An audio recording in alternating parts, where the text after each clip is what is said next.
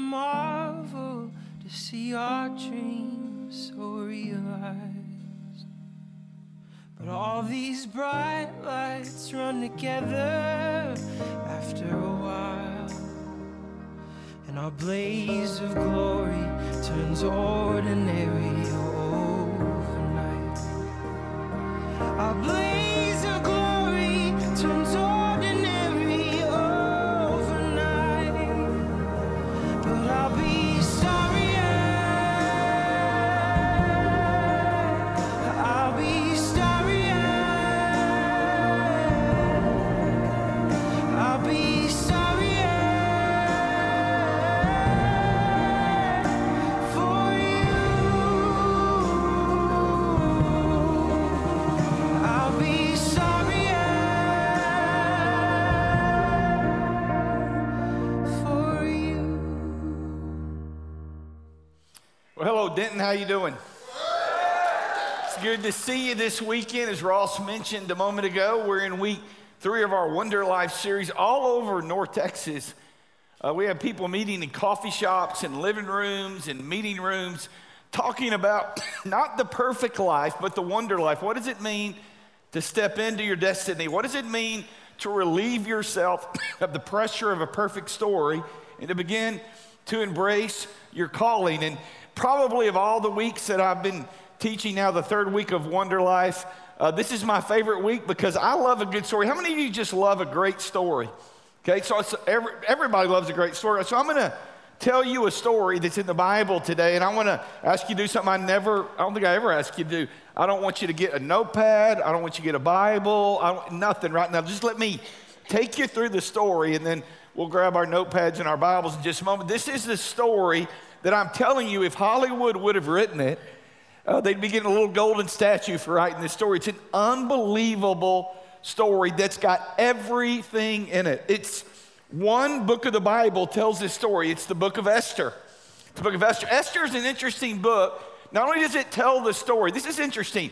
The name of God is never mentioned in the book of Esther, but God's all over the story. Isn't that interesting? The name of God's nowhere mentioned in the book of Esther, but God is all over the story. And I've written down some notes because really this is like 10-week series. And I'm thinking I'm going to do 10 weeks on this book one day, but I've got to narrow it down for this weekend. And so I want to tell you that there are some main characters in the story. The first one is the king of Persia, and his name is Xerxes. Everybody say Xerxes. Isn't it fun to say Xerxes? And he's throwing this huge banquet. I don't have time to get into it, but the Greeks are amassing at his borders, and when he ought to be preparing for war, he's throwing this party. He throws this elaborate banquet, and as the Bible tells the story, they have a 7-day kegger. That's really what they have. Now think about it, they have 7 days, and the Bible says for 7 days, the king, Xerxes, tells everybody there, you can have as much to drink as you want to drink, the best that you got, for 7 days. And this is what happens is they party for a week, and everybody, here's what the Bible says. It says they were in high spirits from wine. 7 days, I guess so. They're plastered, dude. They're turned, whatever word you use. Right? Anybody ever know somebody that makes a bad decision when they drink too much? Anybody ever met somebody? I know none of y'all would ever. Anybody ever? Well, 7 days, they get plastered, and Xerxes has a wife, and her name is, it depends on what part of the country you're from and how you pronounce it, but her name is Vashti. Everybody say Vashti. Okay? She's hotter than bacon grease. Okay, in case you don't know this, kings of Persia don't pick ugly wives. She's very attractive, and as the story goes, the king, plastered, says, I want you to come over, and here's what the Bible says, I want you to bring your tiara, and I want to parade you in front of all the people. Now, most scholars would say, because the Bible says, just bring your tiara, that he wants you to come over, disrobe, put her tiara on, and walk in front of all these drunk men. How many of you know that's a bad idea? Okay? And again, I'm not making this up. You can go check me in the Bible on this deal. So bring your tiara and a smile, and I want you to come over to the drunk party. This is what I want you to do. Vashti says no. Smart woman. And Xerxes gets mad. He goes to his advisors, and he says to his advisors, what am I supposed to do? She says no. Now, his advisors are a bunch of men. Okay? And the men go, well, you can't have your wife disrespecting you. If she disrespects you all over the country, women are going to start disrespecting their husbands. And by the way, that's really bad advice he got. And so he has Vashti done away with. She's no longer the queen, right? And we'll talk about this in a few moments, but like he tries to fix one bad decision with another bad decision. And so like the original Bachelor begins. It does. The Bible says he starts searching, brings in women, dresses them up, takes them on dates, and decides who's going to be the next queen. So, there's nothing new under the sun, girls. Bachelor's been going on ever since the days of Persia. No, Olivia, you're going home. You're a crazy woman. No. Come on, somebody. I'm gonna kick one of you twins off the island, and then I'm going to kick the other one off later. Yeah. So they got this bachelor thing happening, and there's a woman, and her name is Esther. And she's beautiful. She's an orphan. She lives with her cousin. His name is Mordecai. Everybody say Mordecai. That's a pretty cool name, isn't it? It's not an awesome story, really. I mean, you can't make this up. And lo and behold, he picks Esther to be his queen. Esther doesn't really want to be his queen, but you don't tell the king no.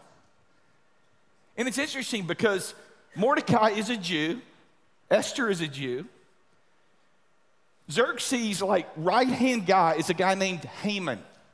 Okay, anybody know somebody who's always trying to get ahead? Always trying to position themselves, build their platform, network? Any of you know anybody like that?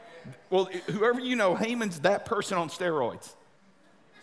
Okay, he's always positioning himself, trying to put himself in favor with the king.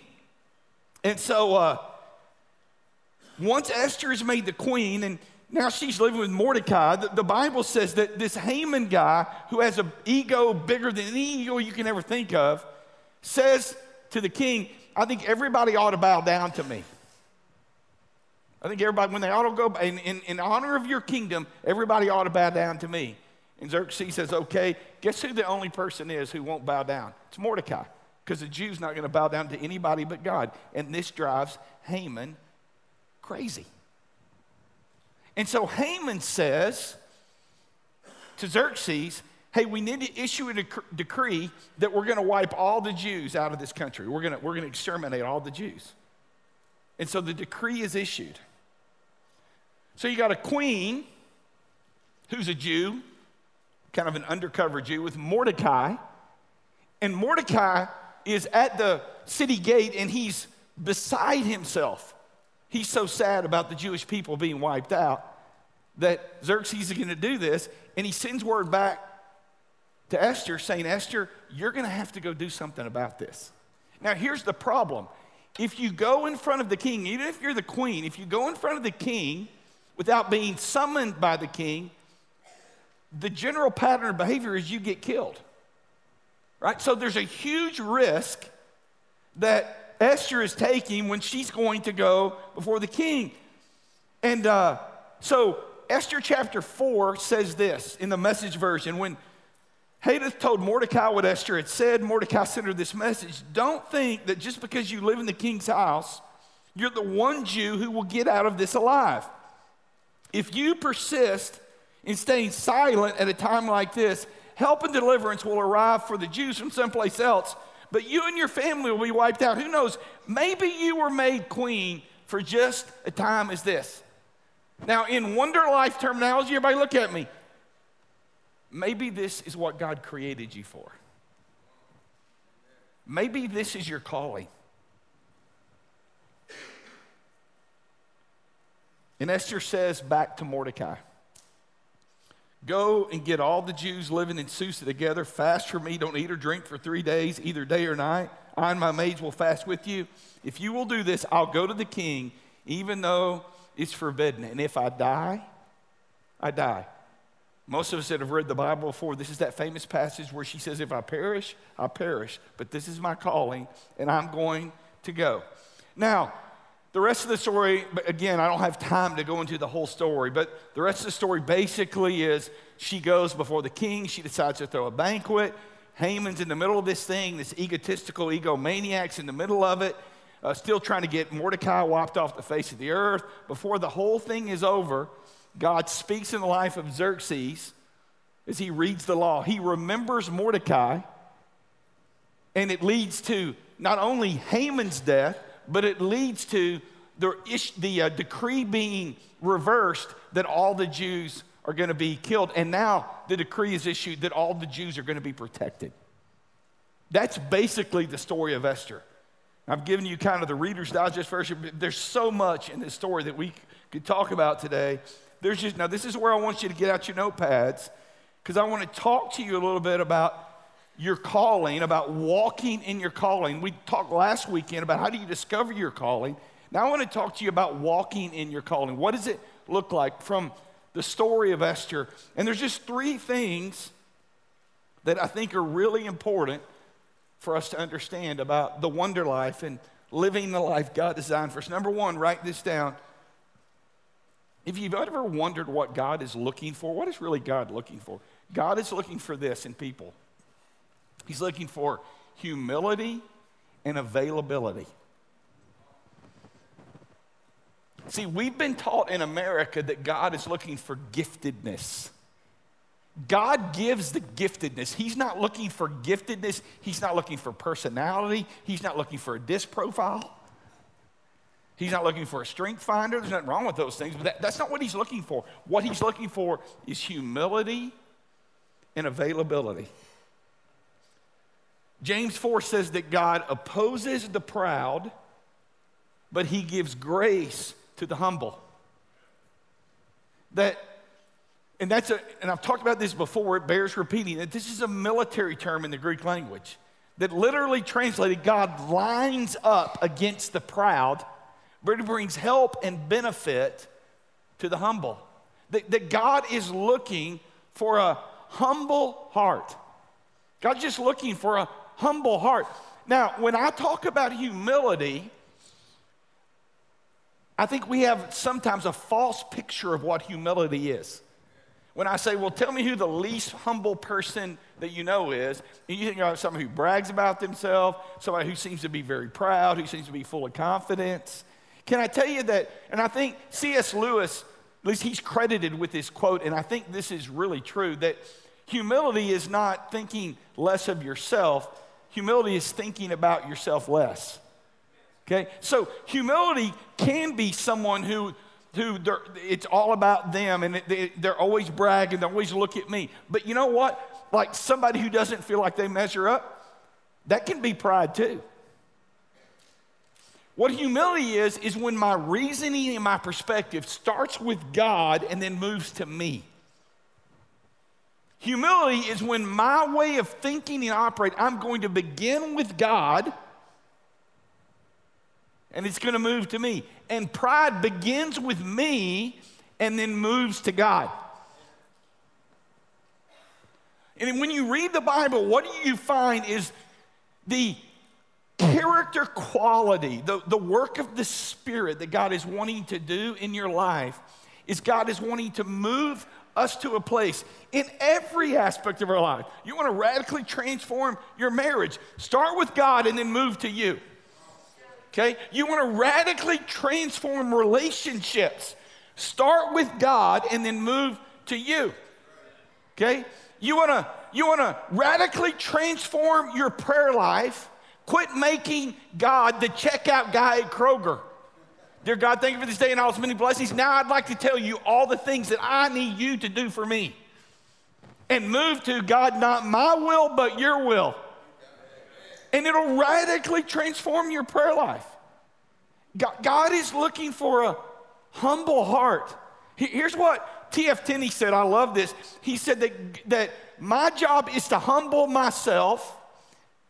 Right? My job is to humble myself, and God's job is to promote me. And if I start doing God's job, he will start doing mine. Right? And so if my life is about me and about promotion and about what I can get out of my life, God will stand in opposition to that. One of the problems that you see right here in the life of Xerxes is he makes a bad decision and he compounds it with another bad decision. He makes a bad decision to go on a 7-day drunk, and he makes and being drunk, the bad decision leads him to tell his wife to come parade her around, and when she refuses, his response to that is to kick her out of the game. How many of you ever had like one bad decision that led to another bad decision that led to another bad decision? And don't lie, everybody, you're in church. Financially, in some area of your life. Well, you know what the core of one bad decision after another is? It's pride. It's, I'm going to take care of this myself. I did this, I'm going to fix it.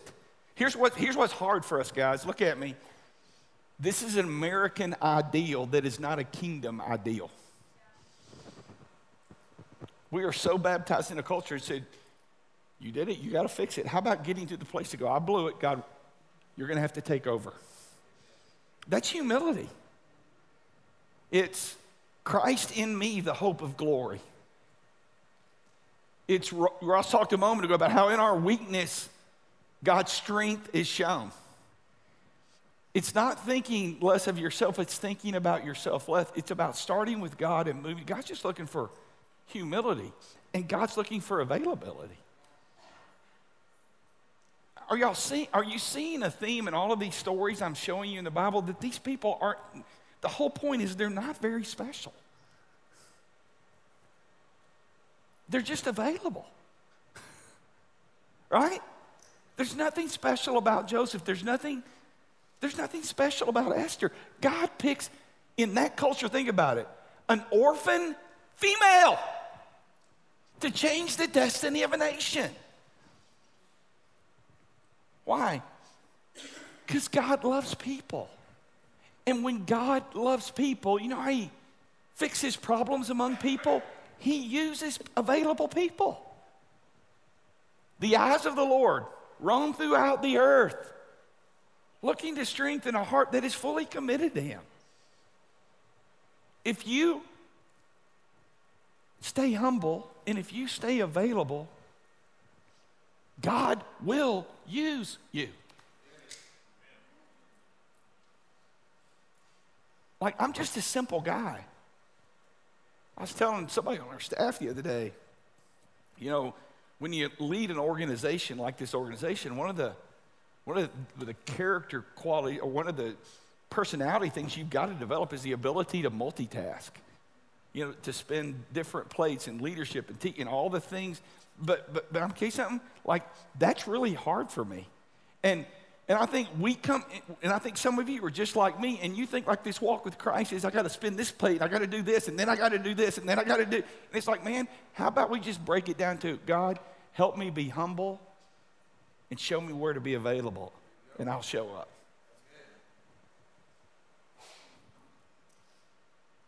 God doesn't use other people, he uses us people, if we're humble and available. Now, number 2, confidence to live out your calling. If you lack confidence to live out your calling, what I see from the life of Esther is God confidence comes from living like you're already dead. Living like you're already dead. If I perish, I perish, Esther says. Now, my friend Michael Fletcher was telling me, we were talking about this story of Esther, and I was listening to him teach some things on Esther, and he talked about living like you're already dead. And my friend Michael Fletcher is a pastor in a military town, and he was telling me about this series called Band of Brothers. Any of you seen this Band of Brothers series? So if you're listening to me somewhere online or whatever, like, go get the airline version. Don't get you'd have to fast forward through a bunch of parts if you get the original version, but it's this story of World War II and a band of brothers in World War II, and they're led by this guy, and his name is Lieutenant Spears. And in the story, they go and they come to this village, and somehow the platoon gets split up, and Lieutenant Spears and some of his men are at one end, and others at the other end, and this massive fighting's happening on Main Street, and which isn't a bad thing because they have radio contact, right? And they're kind of coordinating their attack until the radio guy gets killed. And they're about to be cut in two. And the narrator on the Band of Brothers says, if you didn't see, and this is a true story, if you didn't see it, you wouldn't believe it. Lieutenant Spears jumps over the barricade and he starts running right through the middle of the enemy down Main Street. He's like bumping into them, trying to get to the other side, get his men and to bring his men back. And they ask him, how in the world do you do something like that? And he said, the only way you can win in a battle is you have to fight like you're already dead. Do you understand? This is what Paul means in Colossians 3 when he says this.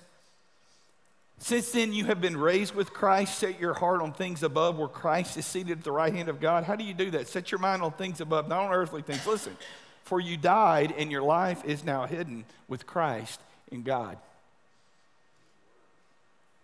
You show me a person who's decided it's not about them, and I'll show you somebody who lives a dangerous calling, because you begin to understand that nothing can hurt you. If God is for you, who can be against you?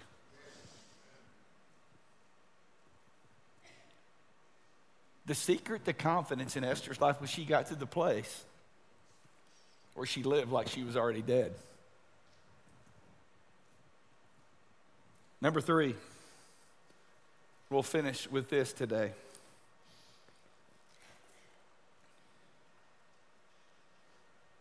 Second Chronicles 16:9. Let me go back to that passage. I want to read it to you. And I want you, some of you have heard me talk about it so much through the years.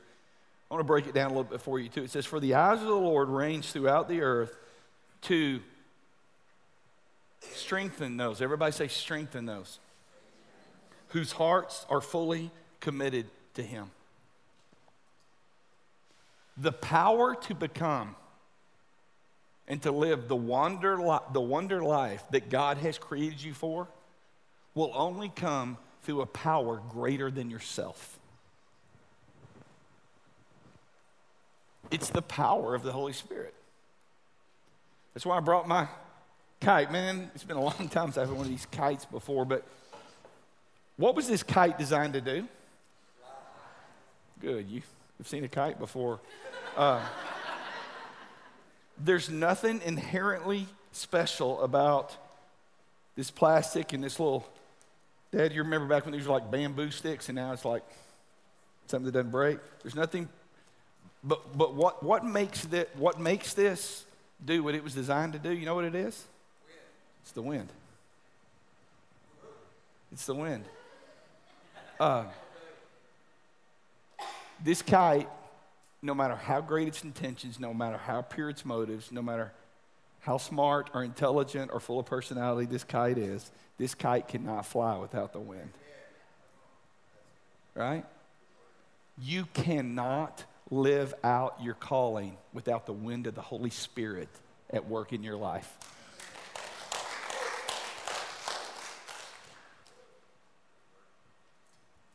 It is the work of religion, not the work of Christ. I don't know how to do that. I'm just saying it here. It's the work of religion and not the work of Christ for you to walk out the door and think you need to do better.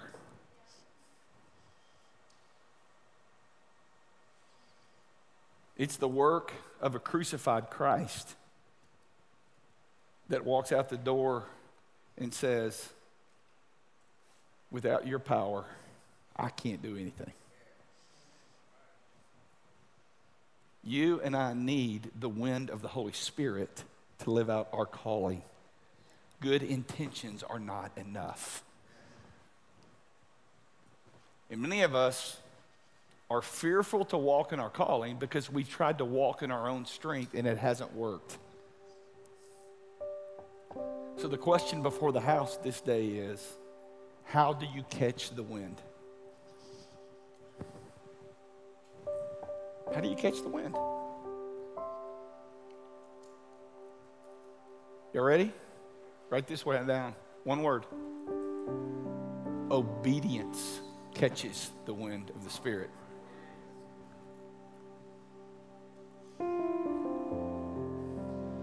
When I do what I don't want to do, because God is calling me to do it, I get filled with a power beyond my own power. When I forgive, when I don't want to forgive, when I serve, when it's not convenient for me to serve, when I speak a word for Christ, when my knees are knocking together, that's where I start receiving the power of the Holy Spirit. You see this all through Scripture. Abraham leaves everything he knows. And as he begins to move, it's the power of God at work in his life that radically transforms his life. Moses does what lots of us do, argues with God about all the reasons. Here I am, send somebody else.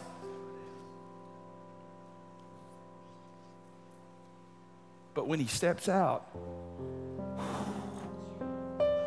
here comes the wind.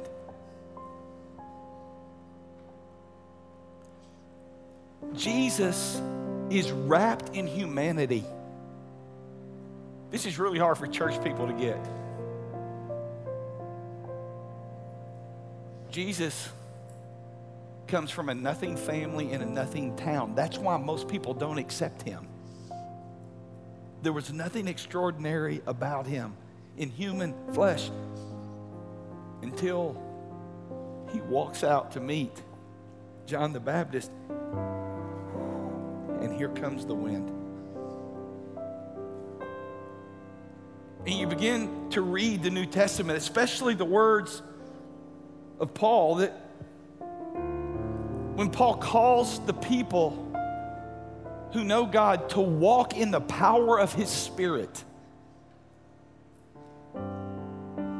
and that we live markedly different lives because we're being fueled by something differently than everybody else is being fueled by. This is really important because I think a lot of us are standing here going, okay, God, make it fly, make it fly. And God's going, hey, how about you step into it and watch the wind come and lift it? You're waiting for God's Spirit to step into your calling.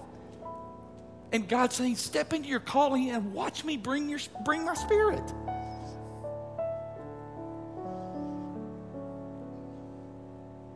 I don't know what God's calling you to, but I have a feeling you do.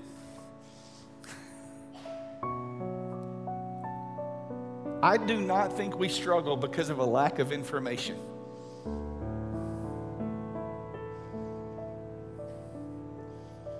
I think lots of us are waiting on God, and God is waiting on us.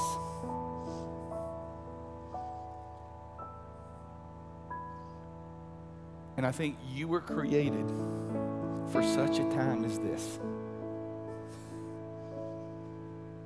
And that God has placed you, divinely placed you where you are, with the influence he's given you, and the people that you're connected with, and the place where you go to school, and the place where you go to work, and the neighborhood that you live in. All this, God's divinely placed you in that place for such a time as this. And because God cares about people, God uses people to bring his kingdom to bear on earth.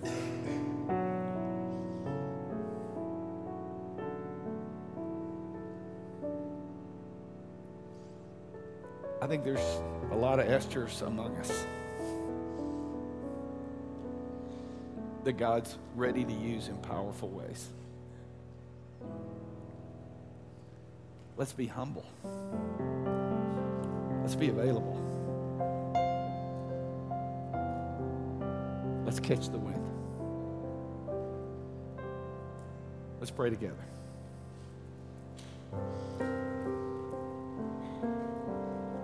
So, Lord, right now, I just know your Holy Spirit is stirring something up among every one of us in this room. For lots of us that have known you for quite a while, we know that there's a place you're asking us to step. There's a place you want us to be obedient. And we're waiting for the strength and power to do it. And I thank you that even this day you're saying to us, man, if you will just step in that direction, I will bring the power of my Holy Spirit in its fullness into your life. And you'll fly like you've never flown before. And then, Lord, I think there's some today who that you know that the call of God on your life is for you to give your life to Jesus Christ fully, to surrender your heart to him,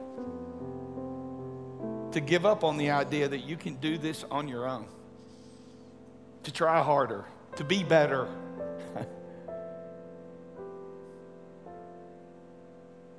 You need a Savior.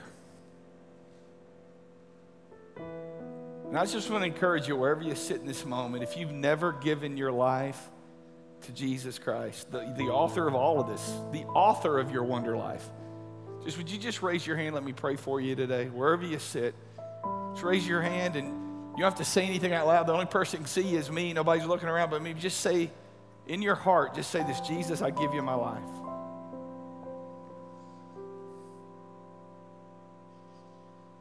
The best way I know how, I give you my life. I want the power to walk out the life that you have for me. And I thank you, Lord,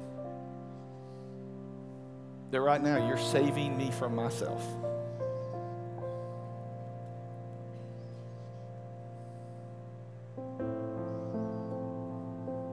I thank you, Lord, that never once did you ever ask us to walk alone. That you will be in us and with us. And you will surround us with other fellow travelers on this journey to help us. That's why you created community. And so I pray even today, Lord, for those who are beginning to walk out, beginning to walk a life with you, that you would surround them with people that could help them walk this journey. They would realize that you're in them and working through them. It's in Jesus' name we pray. Amen and amen.